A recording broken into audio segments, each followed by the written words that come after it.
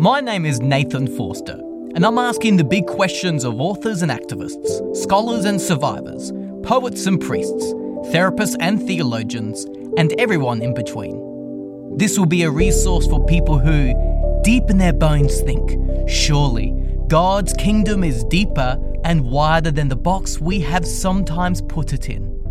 And what better way to discover this than by learning people's stories and their specialities, in order that we may deepen and widen our perspective on faith, community, society, and life. So, journey with me as we go deeper and wider. In this week's episode, we talk with Shane Claiborne on intentional community living, especially in light of The Simple Way, which is a non-profit intentional community in Philadelphia. Current activities of The Simple Way include planting gardens, running the store, and working for food security in the neighborhood as they seek to emulate Jesus. Shane Claiborne is a prominent speaker, activist, and best-selling author. Shane worked with Mother Teresa in Calcutta and founded The Simple Way in Philadelphia.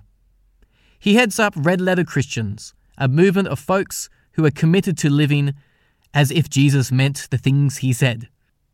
Shane is a champion for grace, which has led him to places like prisons, also advocating for the homeless, and to places like Iraq and Afghanistan to stand against war. Currently, Grace fuels his passion to end the death penalty and to help stop gun violence. Shane's books include Jesus for President, Red Letter Revolution, Common Prayer, Follow Me to Freedom, Jesus Bombs and Ice Cream, Becoming the Answer to Our Prayers, Executing Grace, his classic, The Irresistible Revolution, and his newest book, Beating Guns. And Shane speaks over 100 times a year, nationally and internationally.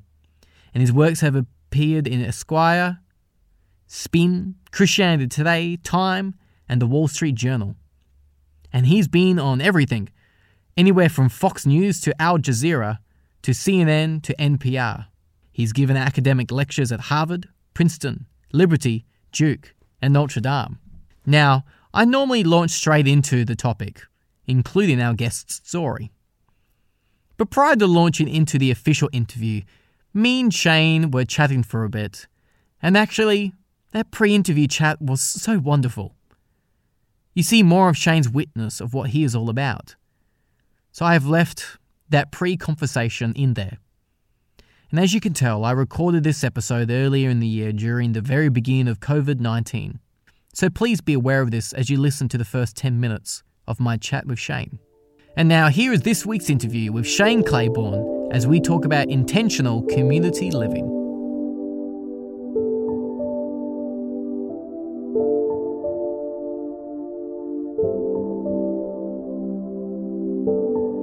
How are things going over in Philly at the moment with everything going on?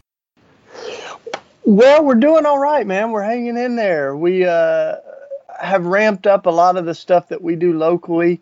We're giving out a lot of food and blankets and toiletries, to folks that are don't have homes and elderly neighbors, things like that, trying to do our best to take care of folks. And there's a lot of agencies that had to close down, about 100 of them in Philly, through the virus and everything. So we're trying to, I've been saying we're trying to be both cautious and courageous, at the same time. So, yeah. Yeah, it would be quite a hard tension, I imagine, trying to be both, on one hand, loving your neighbour through isolation and yet loving your neighbour through helping your neighbour also through helping out the way you guys do. Yeah, we got all those. We're going through some latex gloves and masks, I reckon, like everybody else. We're trying to do it smart. We apparently have spray painted the sidewalk 6 feet markings so that people stay apart from each other. Wow, goodness. It's crazy. It's crazy to think about what neighborly love looks like in this season. Given that in most cases it would be, getting closer and connecting more, but whoever thought having to connect in different ways. Yeah, Jesus said we're to be as shrewd as serpent and as innocent as doves. So I think we got to be creative and allow love to flourish through the cracks of everything, but we certainly are trying to be smart as we do it. My wife, I posted a picture on Twitter. She delivered a chocolate bunny to one of our neighbors by a unicycle. Oh, that's awesome. Pretty great. Oh, I love that. The other thing that we've been doing, Nathan, is we have, we've got more guns than people in the U.S. We've got over, it's estimated now 350 million guns. So we've been taking donated guns from all over the country. So we're actually still accepting donated guns during the quarantine, and have a little protocol for how we can do that. But we have a basement full of decommissioned, inoperable weapons. Wow. And we've got a blacksmithing shop, so we're able to, fire that thing up, and are making garden tools, and I'm going to make some crosses out of the barrels, and we make these little hearts, so it's pretty awesome. Oh, that's so wonderful, Shane. That's so wonderful. You wouldn't want anyone to go into that basement without any context, that's for sure. Yeah, it looks like a gun graveyard, so it's not too bad. None of them are very intimidating because all you have is either the handle or the barrel. There's not many of them that look anything like they could do any damage, which is part of the point. But yeah, Katie and I both have been apprenticing in the art of metal crafting and blacksmithing, so it's pretty awesome. Oh man, that's wonderful. Goodness gracious! Obviously, you've got that vision from Isaiah, turning swords into plowshares. I imagine that's where the idea came from. Yeah, both Micah and Isaiah, the prophets in the Old Testament Hebrew Scripture, they give that beautiful vision of God's people beating their swords into plows, spears into pruning hooks, and it ends by saying people will live without fear, and we will study violence no more. War will be ended, and so it's that beautiful sort of vision of where things are headed. So I like how Walter Brueggemann, he wrote in the wonderful book, The Prophetic Imagination, that if we know that that's what's coming, it should change the way that we live now. If we know that we're going to, ultimately repurpose our weapons into garden tools and farm tools, then it doesn't make sense to keep making swords or guns, Amen. Amen. Yeah, so we're loving it. And a lot of our work is all connected through a nonprofit that my friend's now leading, which is called Raw Tools, which is war flipped backwards. rawtools.org, so folks can see, all the wonderful things that are being made out of the repurposed guns. Oh, that's fantastic. That's fantastic. I like what you said as well about that, the fact that this will be God's future, that of course we learn, therefore, to practice in the ways of love in the here and the now, of course, in the context of non-violence and loving all our neighbours. Yeah, absolutely. And I think in some ways Australia is a great example of what can be done when a country, really does have compassion and empathy and rethink their gun laws. And of course, New Zealand did that as well, after the mass shooting. And yet our country, we just continue to allow this to be normal, to lose over 100 lives every day to gun violence in America. So in my lifetime, we've lost more lives to guns domestically than all of the wars in U.S. history combined, the casualties of those wars. So it's a tragic thing. And, as a Christian, for me, I grew up thinking, talking about being pro-life, but we often just thought about that in terms of abortion. And many of us are saying we need a much more robust ethic of life. If we believe every human being is created in the image of God, then that should affect, how we live right now. And abortion does matter, but, so does gun violence, so does ending the death penalty. Yep. I think the environmental crisis, welcoming refugees, all of these, to me, are pro-life issues. And the fact is, on on one of the things that I found on both guns and the death penalty. It's why I did my last two books on these, is that specifically on those two issues of capital punishment and guns, Christians have actually been the obstacles to life rather than the champions of it. We are for the death penalty at a higher rate than the general population, and we're the highest gun-owning demographic in America, are white evangelical Christians. So you're like, man, here we are worshiping the Prince of Peace on Sunday and packing heat on Monday. There's something wrong with that. There is certainly something wrong with that image. Yeah. What would it mean to really take Jesus's words seriously when he talks about loving our neighbor? Yeah, that's right. I'm convinced that the gun and the cross both give us different versions of power, but they're very in stark contrast to each other. One version of power, the gun, is this image that I'm willing to kill.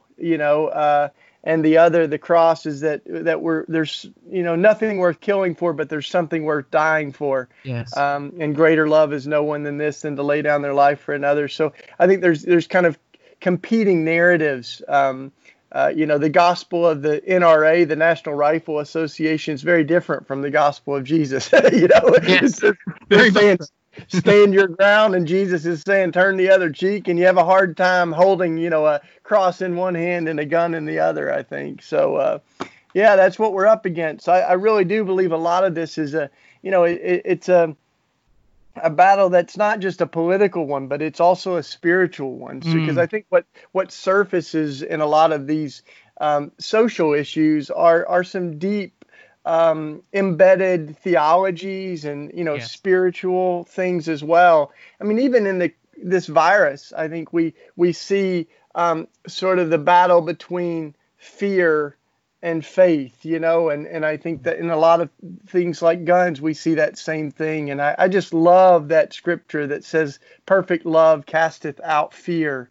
And I'm convinced that fear and love are enemies, and they have a difficult time occupying the same space in society. And so when we're more driven by fear than by love, we can do some really terrible things. And I think the coronavirus and also like some of our issues around gun violence and militarism, they really raise the question, are we going to choose fear or are we going to choose love?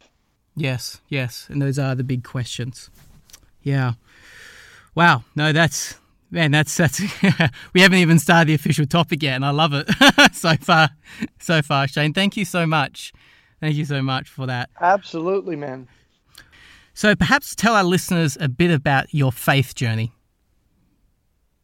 Well, I grew up in down south. That's why I have such a charming accent. I grew up in the Bible Belt down in Tennessee, where we got beautiful mountains and we've got country music, but we also have bluegrass. You know what bluegrass music is, Nathan? I've heard of it. Could you tell me a bit more about it, though? Yeah, it's kind of got, a lot of its roots down in Appalachia and stuff in Tennessee and North Carolina. It's kind of like country, but good. Yeah, I love that.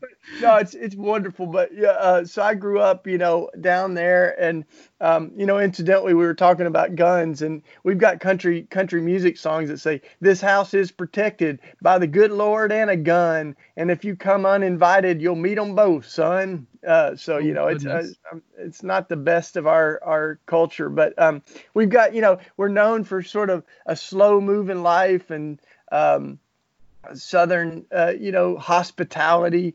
And yet it's also a place that still has a lot of the residue of racism and segregation, because a lot of these Southern states, were the ones that held on to slavery the longest and still have some real entrenched things that are yet to be redeemed. But there's like any place, it's got so much that I love and so much that is still broken. And I mean, just in the high school I grew up in, we had the Confederate flag. We were the Maryville High School Rebels, and so we the flag that was a symbol of those who were fighting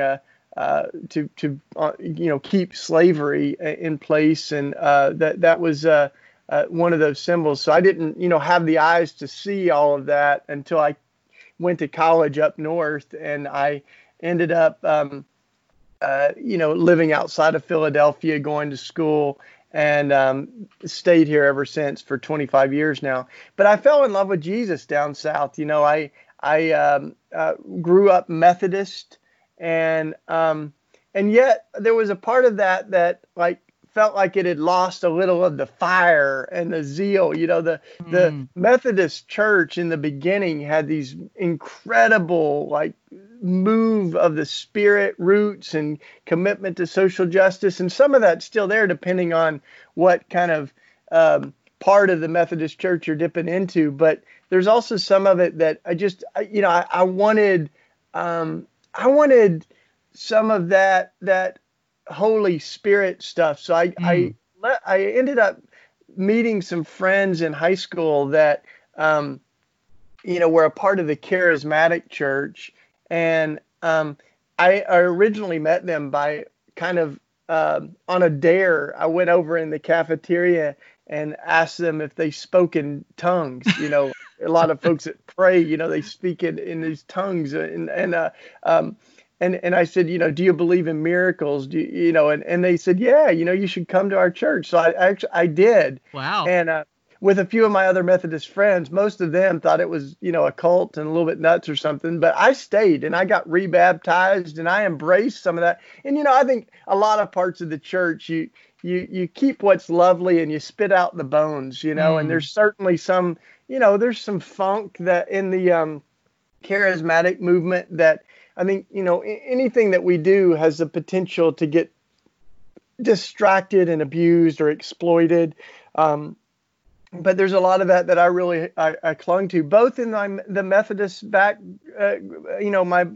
Methodist kind of DNA and in the charismatic stuff. I still believe in miracles. I believe that the Spirit of God's alive in the world. And with the Methodist roots, they were abolitionists fighting to end racism and slavery, and John Wesley, the founder of the Methodist Church, he said, if I die with more than 10 pounds, then may every person call me a liar and a thief. Wow. Because I've betrayed the gospel and betrayed the poor. So this radical ethic of, getting rid of your possessions. He said, if I find money in my hands, I get rid of it as quick as I can before it corrupts my heart.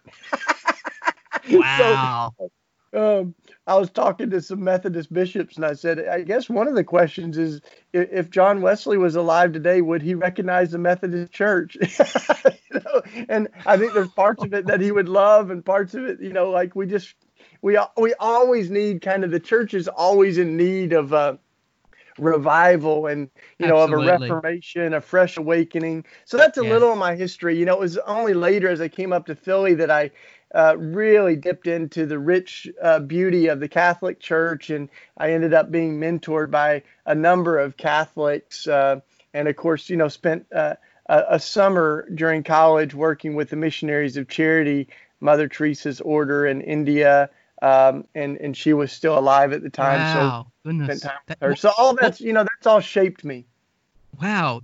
If you don't mind me asking, what was it like working with Mother Teresa?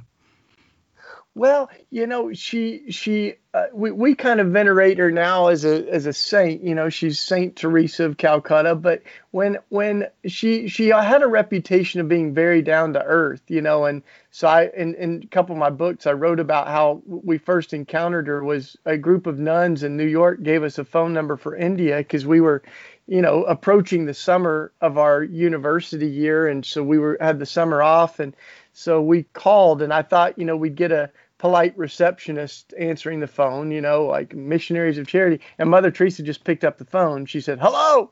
And I said, well, we're looking to come work and learn. We'd love to learn from you and from the sisters. And she said, well, come on out, And so we went out for the summer, and I went another time since then, but it was transformative. I mean, I worked in the orphanages in the morning, and I worked in Kalighat, which was Mother Teresa's first home she started It's known as the Home for the Destitute and Dying.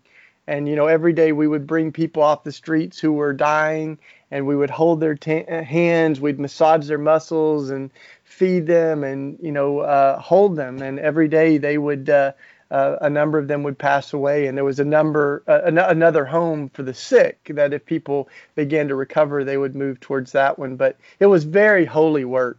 And grueling. So I learned to pray while I was in India in a new way. I kind of grew up with prayer as like giving our prayer requests to God. Just sometimes like you rattle off a list of things you want or need God to do. But in India, prayer was much deeper than that. A lot of the prayers that we prayed were about Jesus filling us with Himself, with His strength, with His compassion.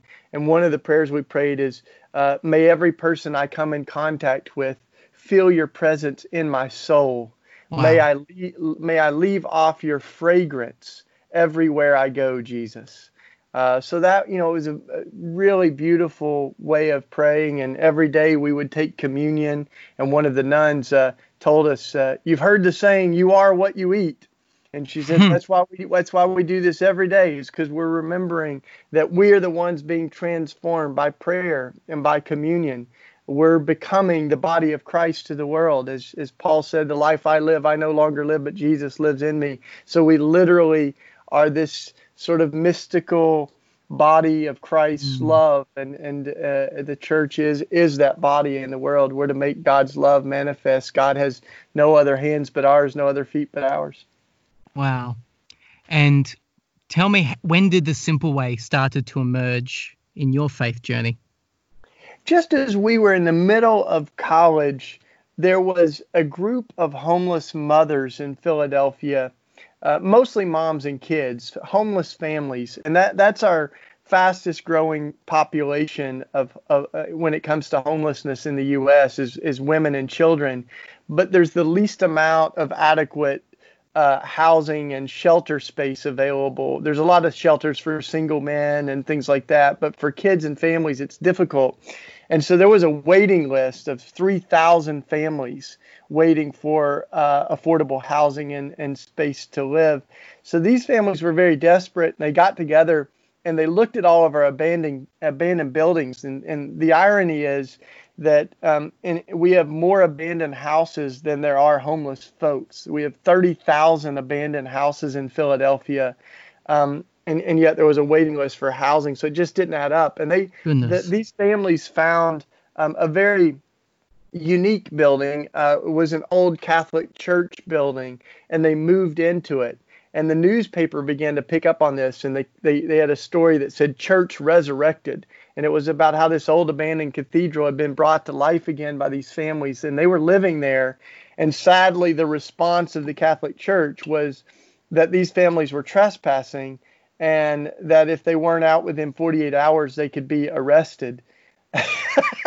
Goodness. So the families hung a banner on the front of the cathedral that said, how can we worship a homeless man on Sunday and ignore one on Monday? And, wow. Of course, reminding the world that Jesus was born in a manger, because there was no room in the inn, and said, I have, foxes have holes and birds of the air have nests, but I have no place to lay my head.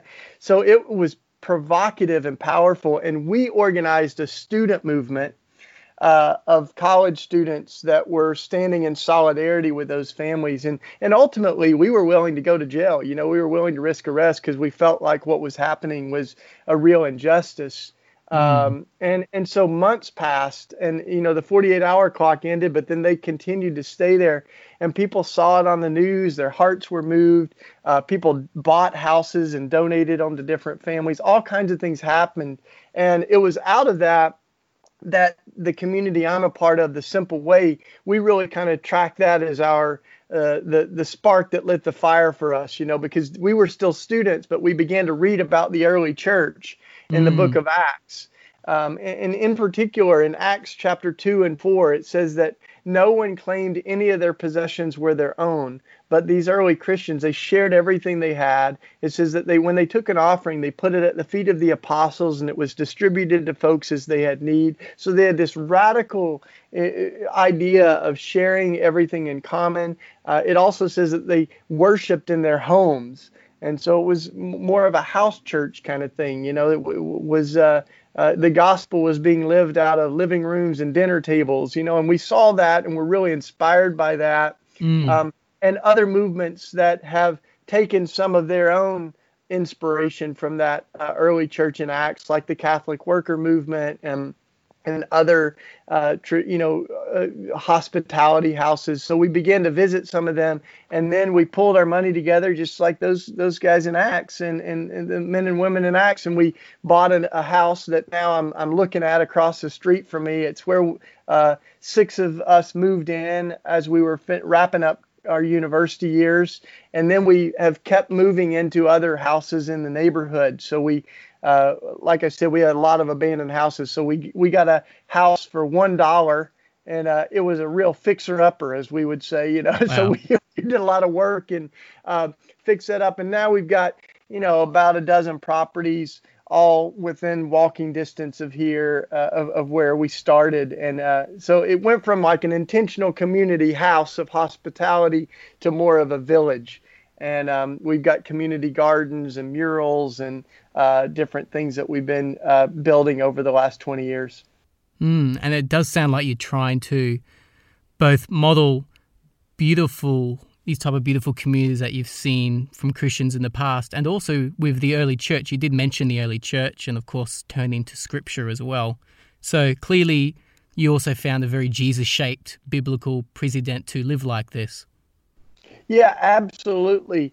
In fact, the more that we read the Bible, the more that we saw that this is one of the core parts of who we are as humans.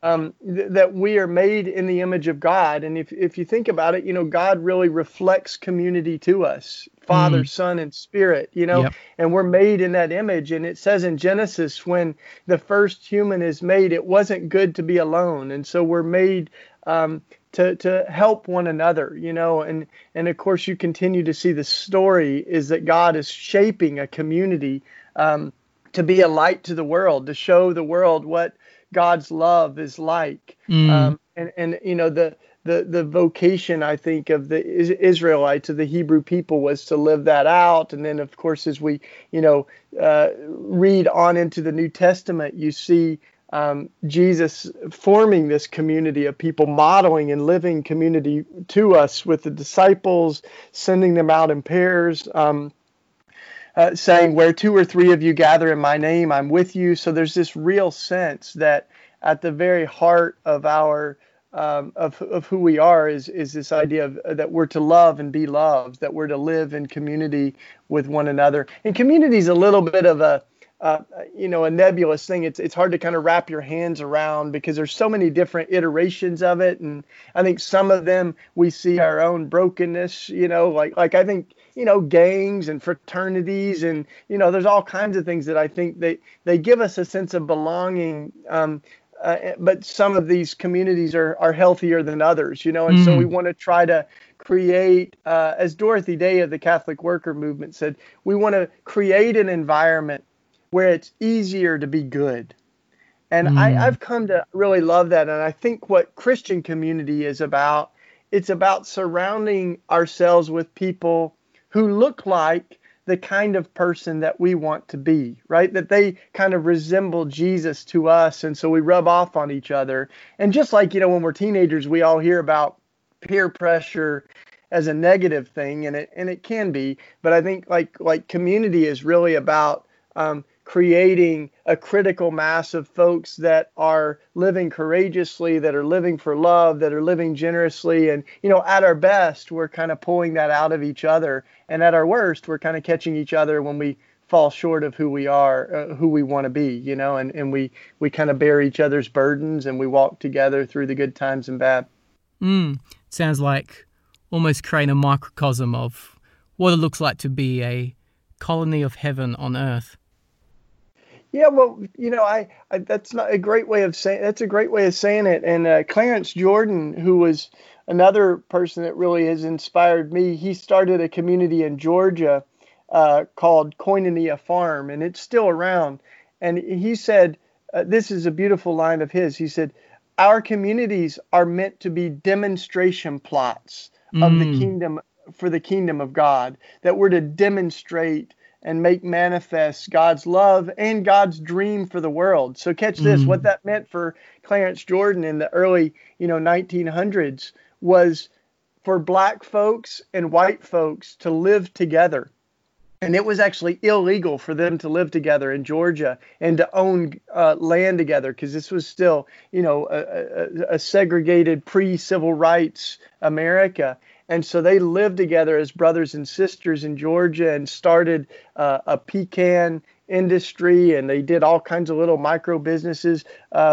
But they had death threats and folks that would shoot through their windows. And at one point, Clarence and Martin Luther King met, and they say that this is maybe the inspiration for Dr. King's when he does his "I Have a Dream" speech. He says, "I have a dream that one day the descendants of slaves and slave owners will live together in Georgia." And that this may be a part of that, kind of apocalyptic vision. But mm. there's all kinds of different iterations. And, really what we're asking is, what does it, as Jesus said, we're to pray that the kingdom would come on earth as it is in Mm, heaven. mm-hmm. And we're saying, what does it look like for the kingdom to come on Potter Street, the street that I live on, Amen. in Philadelphia? And each of us can be asking that wherever we are, and how do we demonstrate that? How do we live into that vision of seeking first the kingdom of God on earth? And we can also ask the flip side of that. What are the principalities and powers that Mm. are obstacles to that? What is squashing people's dignity and hope? And how does our life, how do our communities become an interruption to those patterns of injustice? Wow, that's incredible. I can imagine some of our listeners might have some pushback to this type of living. Two that often come up that I've heard in the past, and perhaps you've heard. Politically, someone might say something like, "Oh, this sounds like communism or a socialist program." Or personally speaking, they might say something like, "Are you saying we should all live like this in communities like the Simple Way? How would you expect that of us?" Those type of pushbacks. I'm assuming you've heard these pushbacks before. How would you respond to pushbacks like that? Well, a couple of things uh, first is I don't think that Jesus came to give us shame or Mm, guilt. But as Jesus himself said, he came to give us life, and life to the fullest. So I wouldn't say we have to live like this. I would say we get to live like this. Like, this is yeah, what that's we're good. we're literally, we're made to live in community. And I think a lot of us, we settle for individualism and isolation. And in some of the richest countries in the world, we have the highest rates of loneliness, depression, and suicide. And even if you look at some groups of people that understand community very deeply, like the Aboriginal folks here in Australia, or the Mm-hmm. Maori people in New Zealand, and Mm, Native folk. Like, there's a real deep sense of community, and many times that we can learn a lot from that, because I think in a yes. lot of our cultures we've sort of lost what it means to love one another and live together, and not be simply dependent on the stock market or the government or whatever, but to actually live, in vital community with each other. So for some of us, I think these muscles have sort of atrophied a little bit, and Mm, and so, you don't run a marathon without practicing a little bit, and so I think we've got to start small, by figuring out what are some ways that I can live more deeply and intentionally with a group of folks. And, people may not all end up piling into a house together, but you may end up doing a meal together on your block, or a barbecue once a month, or some, creating some rhythms that allow people to share together. But I want to say that, this idea is goes all through Scripture, and the more you look at it, the more normative it is, and the more weird the world that we live in is. Where right mm, now, um, the average North American here in the U.S. and Canada is consuming the same amount as 500 people in parts of Africa. Goodness. So like to love our neighbor as ourselves, what does that mean? And I think that it means that we need to live in more communal ways, that not every person needs a washer and dryer and a lawnmower and a car, but we can literally begin to as the old saying goes, I got it on my wall, live simply so that others may simply live. No, that's and good, when Shane. right now we've got less than 100 people that own the same amount as half of the global population. Like that's a very unsustainable world, with masses of people live in poverty and a handful of people have way more than they could ever need, So I like how Gandhi said, there's enough for everyone's need, but there's not enough for everyone's greed. And you look at this idea that we're to pray this day our daily bread, or this idea that there is enough for everyone if we would live into that vision, the vision of God. And it is funny that people bring up socialism or communism. I always say I'm nothing that ends in ist or ism. I think we're talking about what love looks like, and to love our neighbor as ourselves means that we should question what is enough when other people have so little. And the radical ethic of the early church, they were so radical on this. Basil the Great said, we call someone a thief if they steal a person's clothes, but why shouldn't we give the same name to the Christian who has more clothes in their closet than they would ever need while someone else is naked on the streets? Wow. That's great. So it's rooted in love, though. And even as you look at the early church, it wasn't that they had community because they shared economics. They shared economics because they had community. It was the description rather than the prescription, right? Yeah, so to love our neighbor as ourselves means that we're going to hold our possessions with open hands. But I don't think it's something that is forced upon us. It's something that's provoked, and inspired within us by love. But boy, I tell you what, you only need to read the Gospel of Luke, where it's, the Mary's beautiful song, the Magnificat, and it goes like this: the mighty will be cast from their thrones, and the lowly will be lifted up. The hungry will be filled with good things, and the rich will be sent away empty. And you read that, and some folks are going to go, wow, that sounds like socialism. You're like, no, that's the Gospel of Luke.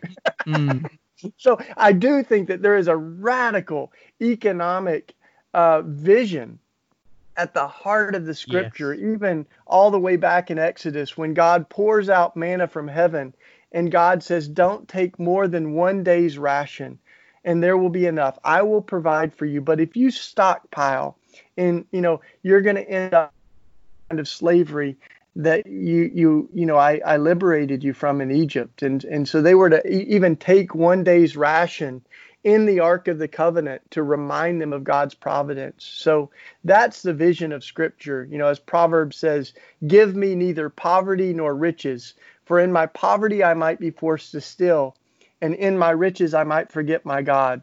And that's, our vision is that everyone would have this day our daily bread. And that means that some of us will make a decision to live simply and not have tomorrow's year's bread. We're not stockpiling for tomorrow while people don't have enough for today.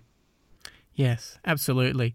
Though I imagine living in the community that you live in with the Simple Way has its own unique challenges. Because, of course, whilst I said before that these communities are a microcosm of heaven on earth in a way, there's, of course, a sense in which we live in the here, now, not yet. I'm sure that there are some challenges to living in communities like this. So it's not all utopia. What does it look like, some of these challenges in the here and the now? Well, community would be pretty easy if it weren't for the people. And I've got a quote on my wall that says, "Dear God, I know I'm strong enough to do this alone. Make me strong enough to do it together." Oh, that's beautiful. So I love that. There are a lot of things that there's an old proverb that says, if you want to go fast, then go alone. And if you want to go far, then go together. So some of this is just a choice to live deeper, and I mean, even if you think about marriage, you laugh harder, but you also hurt each other. Like the deeper we love, the more vulnerable we are to be hurt, and yet, like, I think that's part of the choice that we make and that Jesus made for us. I mean, Jesus experienced deep grief and I think a holy anger as he flipped tables in the temple, but he also modeled for us what perfect love looks like, and it's willing to be vulnerable to each other. I mean, there's a lot of decisions that we've had to make, and the interesting thing is, a lot of times they're not. It's not the big decisions like buying the house that we're divided over. It's the little things like what do we do about mice? And literally, we've had someone in our community saying, I do not want to live in a house that kills mice or that has poison out. And someone else saying, well, I can't live in a house that has mice, just running free. And, how do you live with those tensions? Yeah. And mice might sound like a little thing, but, if you're living in the middle of it and you're trying to, respect people's opinions, some of these things end up being, deal breakers. And a lot of churches split over not the big stuff, but the little stuff. So I think we've got to find, ways that we are able to name the essentials. What are the things that are really vitally important to us? And what are the things that we can negotiate? And then I think, a couple of the tools that we've learned for, community over the years, we've learned from some other communities that, are hundreds of years older than us, like St. Benedict. This is community that's 1,600 years old, the Benedictines. And one of the things that Benedict talks about is the toxicity of murmuring. And he says murmuring, it might sound like a funky word to us, but it was different than gossip. And it was just speaking negatively about other people. And he said, someone who murmurs may even have a valid claim. Like I might say, Nathan, like, has a major dishes problem. Like he never does his dishes, right? And you might actually have a dish problem. But the way that I went about the murmuring is more toxic to community, because we've got to directly talk with each other. And, Jesus talks about that in Matthew 18. And so we've got to create a culture where we don't talk around each other, but we talk directly with each other, and that we can have space to confess. And confession is a holy thing for the church, that we create spaces where we can say we're sorry. And I think that's a radically countercultural thing to do. No one says they're sorry until they're caught on tape or, kind of backed into a corner, or they go to jail or something. But like we actually believe differently. As Christians, we want to say that we're sorry before it begins to, contaminate our soul or create resentment in other people. So we preemptively make space to say that we're sorry. It's remarkable to reflect on this, and you're quite right, we live in the mundane, so it shouldn't surprise us that it's the 100 little things and how we do those little things each time. Like, what does it look like to love our neighbor in terms of dishes or in terms of mice? Yeah, and you think about some of the things that you've been hurt over, and probably for a lot of us there are big things, like that we might think of, but sometimes it's little things, and if we don't have space for healing to happen, then those little things can become bigger things, like a wound untreated, kind of becomes can become a dangerous thing. And so I think we've got to create spaces, as Dorothy Day said, where it's easier to be good. And that doesn't happen without some structure, So we often talk about community structures are similar to the trellises that tomatoes need. If you don't have any structure for your garden, then your tomatoes are just going to rot on the ground. But Absolutely. If you have too much structure, then it's actually counterproductive. It doesn't allow the fruit to flourish, it actually, kind of stifles the life of it. And so we got to, I think every community and every congregation, every healthy family has got to create some of those Yep. structures and Yep. rituals and things that are healthy for them. Yeah, it's that right structure that causes flourishing. Yeah, in fact, even just talking right now, I'm reminded even, you look at Paul's letters. I mean, it's one thing to look at Paul's letters and kind of reflect on some of the deep, the deep questions of theology. And yet, at the end of the day, Paul was writing letters to address community things, ethical things within the life of the early church. Yeah, absolutely. And they were very real communities. The things that they're wrestling over are some of the same things that we're wrestling over. And I mean, you think about some of these, like the things that the early church they're talking about circumcision. And they're like, do you have to, in a sense, become Jewish in order to become Christian? Do you have to do something that was traditionally important, to the Jewish community, like circumcision, or are we allowed to not, to kind of bypass that? I mean, that seems like a little thing to us, but it was a very big deal, especially if the person was about to be circumcised. It was a very big deal to them, No, but it was a big deal to this community. And I think, for us, we've got kind of our own conversations that sometimes we end up majoring in the minors and minoring in the majors. And I think that's why staying focused on Jesus is so important, because when we take our eyes off of Jesus, we can end up focusing on things that Jesus did not focus on. And we can end up, forgetting things that were very central to Jesus. So we if we aren't careful, we end up talking about things Jesus didn't talk a lot about, and we don't talk about the things that Jesus talked a whole lot about. Absolutely. So, It's the law of love. Yeah, that's why we talk a lot about, red letter Christianity, a Christianity that looks like Jesus again, that acts like Jesus again, that loves like Jesus again, and that reads the gospel, the Sermon on the Mount, that some of the old Bibles, have those words of Jesus highlighted in red, and that becomes our framework for how we live.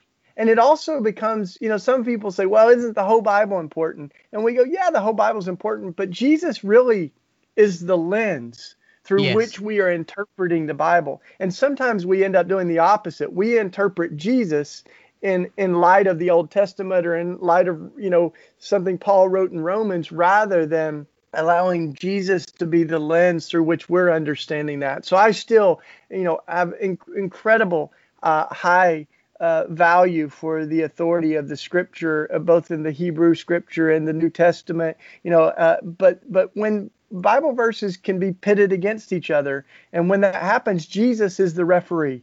Jesus is the one that really is the sounding board for how we are interpreting Scripture. And there's a lot of ways of interpreting Scripture that do not manifest themselves in love. And if our theology gets in the way of love, then there's a problem. Yes, absolutely. Jesus, in showing us what it means to love our neighbor, shows us, therefore, what it means to be community to each other. So I'm wondering then, how do communities like yours, well, not just yours, but the Simple Way, how do communities like that challenge the way the world often lives, the countries, the systems, the empires? Yeah, so the first of all, when I said that community is a little bit of a nebulous thing, it's like all of us have the seeds of community in us because we're made in the image of God, and yet there's no like perfect community, and even the kind of form of community has shifted and changed for us over the years. So community looks very different from us 25 years in than it did when we started. And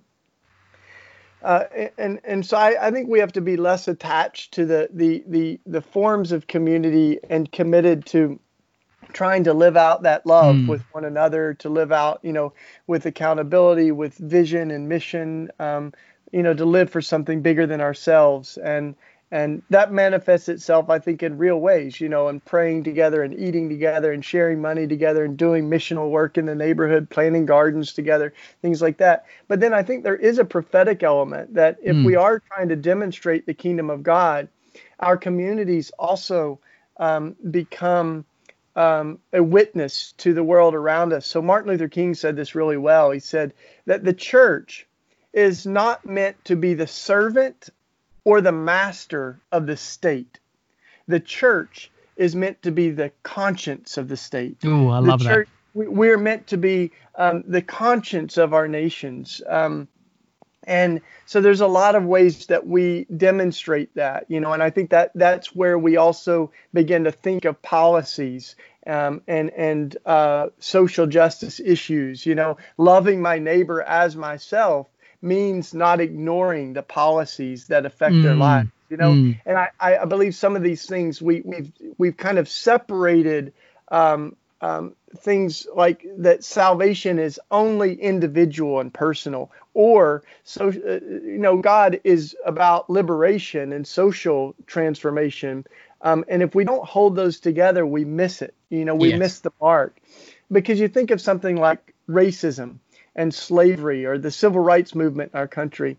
And some people said, no, that's a political issue, that, we shouldn't be talking about that from the pulpit. Like, it was also a spiritual issue, Absolutely. When white folks are lynching black folks and then worshiping on Sunday, like that's a spiritual issue. When we're justifying slavery by using a couple of Bible verses, like this is toxic theology. So we did need God to change hearts, because no law can change a racist heart or a sinful heart, but we also need to change laws, because it wasn't enough just for racist hearts to be changed in the civil rights movement. We also had to change laws so that black folks and white folks could swim in the same swimming pools and vote in elections and things like that. So I think it's the same way when we in our country, and I think in Australia too, as we think about immigration and welcoming the stranger. What does that look like? Yes, we are individually called to do compassionate work if we encounter a homeless person or someone who's on the street. But what does it mean for our countries to model the sort of love and hospitality of God? And that's where I think the church becomes the sort of prophetic conscience. And we say to welcome the foreigner, or to welcome the asylum seeker, the refugee. This isn't just a political debate.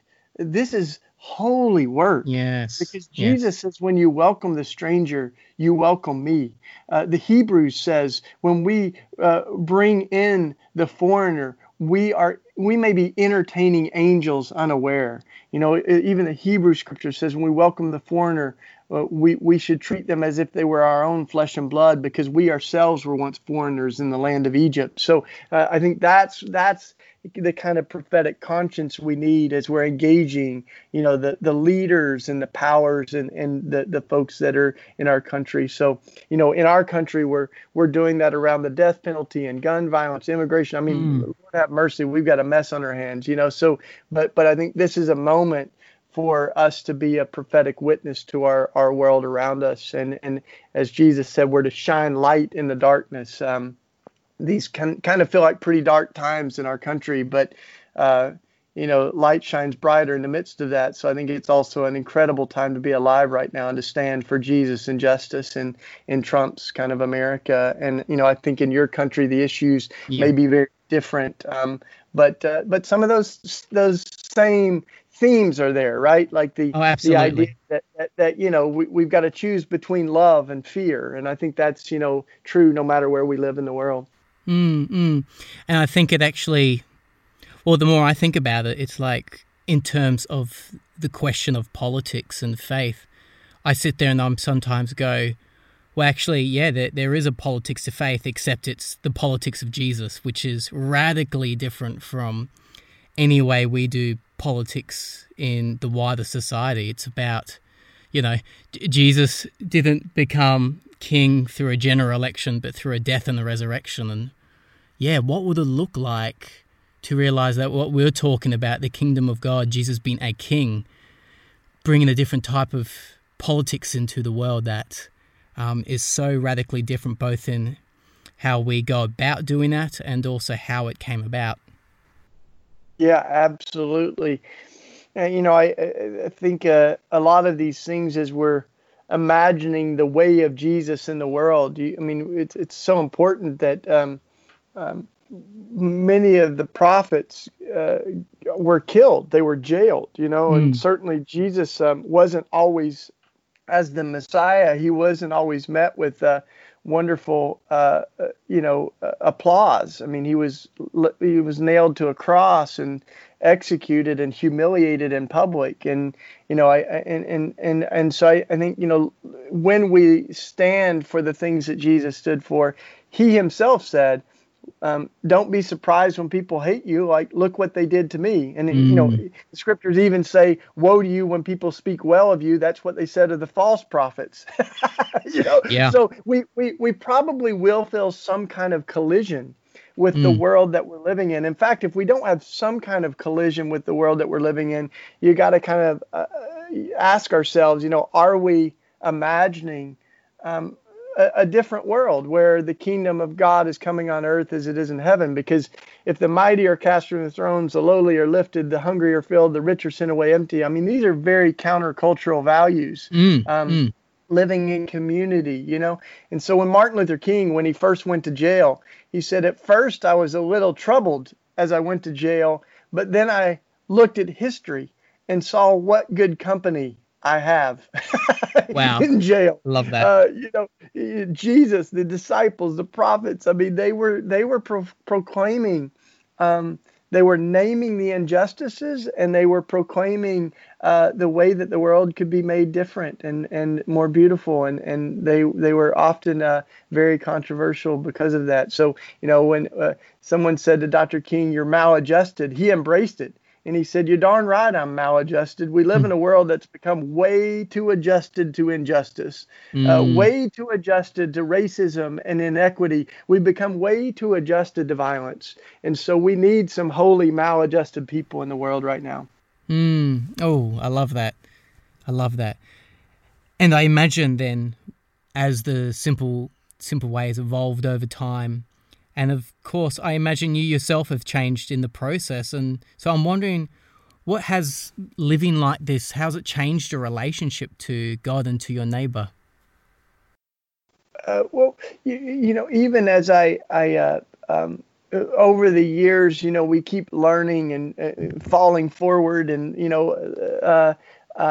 there's a sense that I think one of the biggest things that I've learned is the importance of holding together prayer and action. And there are a lot of people that pray, but they don't do too much else. And there's other folks that are activists, but they've lost, the importance of prayer and staying connected to God. And I have on my a letter here from a young man that said, "I find myself very alone sometimes in a world of inactive believers and unbelieving activists." So Wow. we really, try to hold those together. And the way that even our own prayer life has evolved, over the years is we not too long ago put out a book called Common Prayer. And it has prayers for the morning and the evening and in the afternoon as well, and songs in there. It's free, by the way, on app for phone, for both Androids and for iOS. But it's commonprayer.net, and there's a book version that we use. So that's been Mm. integrating prayer into our life, but then also realizing that while we believe in prayer, we also believe in getting off of our knees and taking action in the world. So one of my Mm. mentors said, if we keep coming together every week and praying for our neighbor to get, for God to provide them with a wheelchair ramp so they can get into their house, maybe we should leave the prayer meeting and get together some carpenters Oh, I love that. and build a wheelchair ramp. And I think in our country, we're tired of hearing politicians, after every mass shooting, say they offer their thoughts and prayers. We got to pray, and prayer is at the very heart of everything that we do. But when we hear people say all that we can do is pray, I think we need to call that out and say, no, actually we can do other stuff too. You Mm. know, we can organize, we can change policies, we can, Yep. hold gun manufacturers accountable and gun profiteers accountable. So there's a lot of things that we can do. So I think that's a part of what we've certainly learned, because there's been times in our life where we've been very activist and haven't been as good at the prayer side of things. And I think there's other communities, some of the monastic communities, that have a very robust prayer life, but sometimes it's kind of, putting flesh on those prayers that is a challenge. So we're trying to hold those together. Yeah. So I mean, I've learned a ton, and still am, as we continue to look and learn from other communities Mm. that are out there. So there's sure a beautiful um, witness of communal living and of radical kind of prophetic Christianity, and it has a lot of different manifestations all over the world in different places. And perhaps just one last question for today, and that is, suppose the church tomorrow were to take this type of living more seriously, that is the way of community. What would the church look like on the ground if we took this more seriously? How would it all change? Well, it's interesting that in the 1980s and 1990s, there was this real movement towards the mega church, right? Bigger is better. I mean, in some ways, that's still going. I mean, you still have the Hillsongs. You've got lots of churches that are growing bigger, and there's a lot of good that comes out of many of those. But as you look at the scripture, you kind of catch a different version of how the kingdom spreads, right? So Yeah. the images that Jesus uses actually are all very small, modest, humble, even almost invisible, like leaven making its way through the, yeast making its way through the dough, light in the darkness, salt on the earth, even the mustard seed image, which mustard was like an invasive plant, and Jewish folks did not plant it in their garden because it would take over the whole garden. And yet that's the image that Jesus gives, rather than like the cedars of Lebanon. Like that's kind of the imperial image of bigger is better. But I think that we've got this image of Jesus's love moving through the world. And Dorothy Day of the Catholic Worker Movement, that I've mentioned a couple of times, she's a wonderful kind of sage on some of this. She said, our job is not to get bigger and bigger.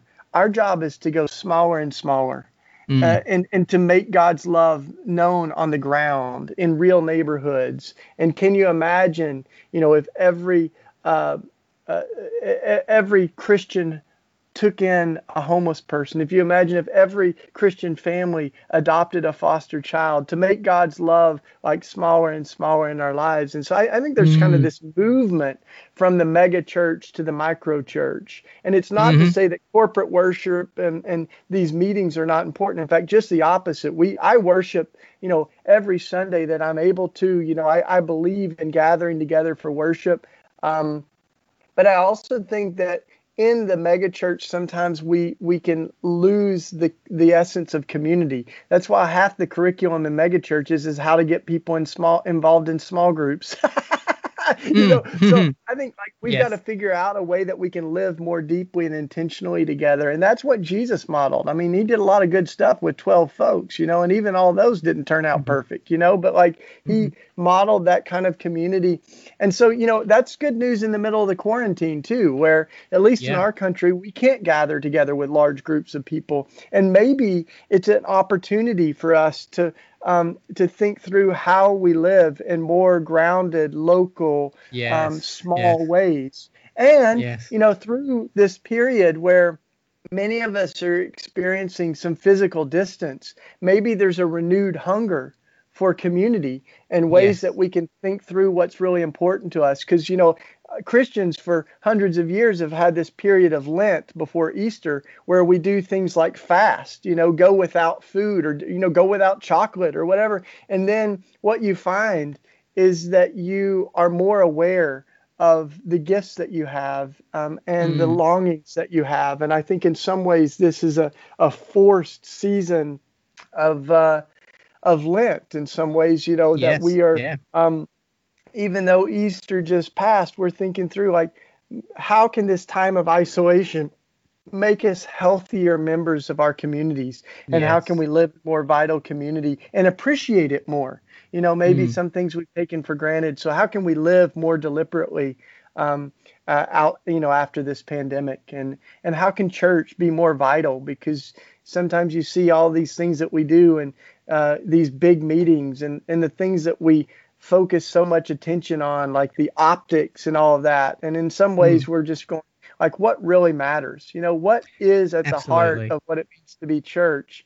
And you know, the prophets cried out that sometimes our worship is just noise in God's ears. Amos said, if we don't have justice rolling out to the poor. So how can we, Mm. worship is not a place to hide. It's actually the huddle before the game, that should send us Yes. out to people who are loving in really radical ways in the world around us. Mm. Oh no, that's beautiful. This season of isolation, it's also, as you've said, this hunger for community that hopefully on the far side of all of this devastation of this virus, that we can nonetheless learn what it means to do community a lot better. Because the more I've been reflecting on it, if I really want to listen to a sermon, I can pop on a podcast. If I want to listen to good worship music, I can do all that. But you cannot ever replace community. And actually, what would it mean to do those things I've just mentioned, even in the context of community? And thus, as we become formed community inwardly, then we didn't go out into the world and show the world what it looks like for the church to be a giant Jesus to the world, essentially.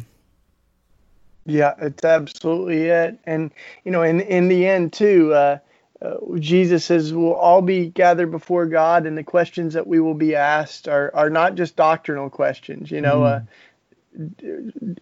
Virgin birth, do we agree or disagree? But actually, the questions we're going to be asked are: when I was hungry, did you feed me? Mm. When I Yeah. was in prison, did you visit me? When I was sick, did you take care of me? When I was a stranger, did you welcome me? And the real kind of manifestation of our faith is how it affects the most Yes. vulnerable people in our society. And I think that's so important, because it became very clear to me that we can worship Jesus without caring for the most vulnerable people in our world. And in fact, Mm. we can have a gospel that is just promising people life after death, while so much of the world is asking if there's life before death. And it Mm-hmm. doesn't, our Yeah. gospel, have anything to say about the injustices of the world around us. And I believe in life after death, but I also believe in life before death. And I Mm. believe that the gospel is not just good news when we die, but it is good news right now. Yeah, and I think that's perfect, because I mean, even if you think about it in terms of the afterlife, if it's not about going somewhere else, but heaven coming here, then when we do live communally, we're actually practicing God's future, empowered by the Holy Spirit in the here and the now. And I think, that's good news on the ground. When we love God and love neighbor in community, and perhaps, goodness gracious, thinking of Matthew 25, what it looks like to accept Jesus into our hearts is perhaps accepting the least, the last, the lost into our lives. Yeah, and if you look at the end of the story in Revelation, which is a kind of wild book, but there's some beautiful gems of the vision for the end times. The Mm. revealing. The revelation comes from revealing, and we kind of think of it like as the zombie apocalypse or something. But I think it's really about the unveiling of all things. And it's been Yes. said that, like, in the United States, that's what's happening right now, is that there's an unveiling, a revealing of Yes. what our priorities are. I mean, certainly a pandemic causes you to choose who you're going to bail out and who you're going to let go. Like, your Mm. priorities are revealed. And no one could say it better than that. Trump did not change America. Trump has revealed America, right? Who we are. And so there's some really hard Wow. questions we're faced with right now. But in that book of Revelation, one of the beautiful images is of the new Jerusalem coming on earth as it is in heaven. And it's this beautiful vision of a city that is brought to life. And it's interesting that the whole story begins in a garden in Genesis, but it ends in a city. In Revelation, a city that's brought to life. And this has everything to say to our movement of environmental justice right now and the ecological crisis, is that in the New Jerusalem, the river of life is clean. The tree of life is flourishing. And it also says that the gates are left open. So, that's a great testimony of, that we can live without fear and we can live in beautiful hospitality. So that vision is a wonderful one. And alongside the coming of the New Jerusalem, incidentally, is also the fall of Babylon, which is the empire, and as the image goes in Revelation, that as Babylon falls, Babylon, who the scripture calls the great prostitute, because all the merchants and the kings had committed adultery and grown drunk off the luxuries of empire, right? And my friend Tony Campolo does an incredible sermon. I'll give you the Cliff Notes, the short version of it, but he says, as Babylon falls, there's two responses. The merchants and the kings that profited from Babylon weep. They are weeping and they say, Babylon, Babylon, how could you have fallen? But then there's another response, and that is the angels. And it says the angels rejoice as Babylon falls and as the New Jerusalem comes. So Tony always says the question, I guess, for us is, when Babylon falls and the New Jerusalem flourishes, will we be weeping with the merchants and the kings, or will we be rejoicing with the angels? Wow. That's a good one, right? That's good. Yeah. As the Dow drops, are you weeping? Wow.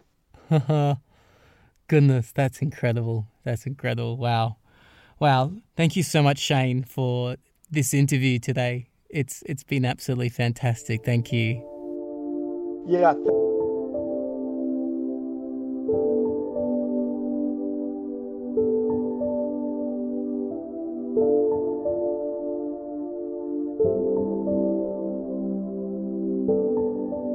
Well, that was this week's episode with Shane Claiborne, talking about intentional community living.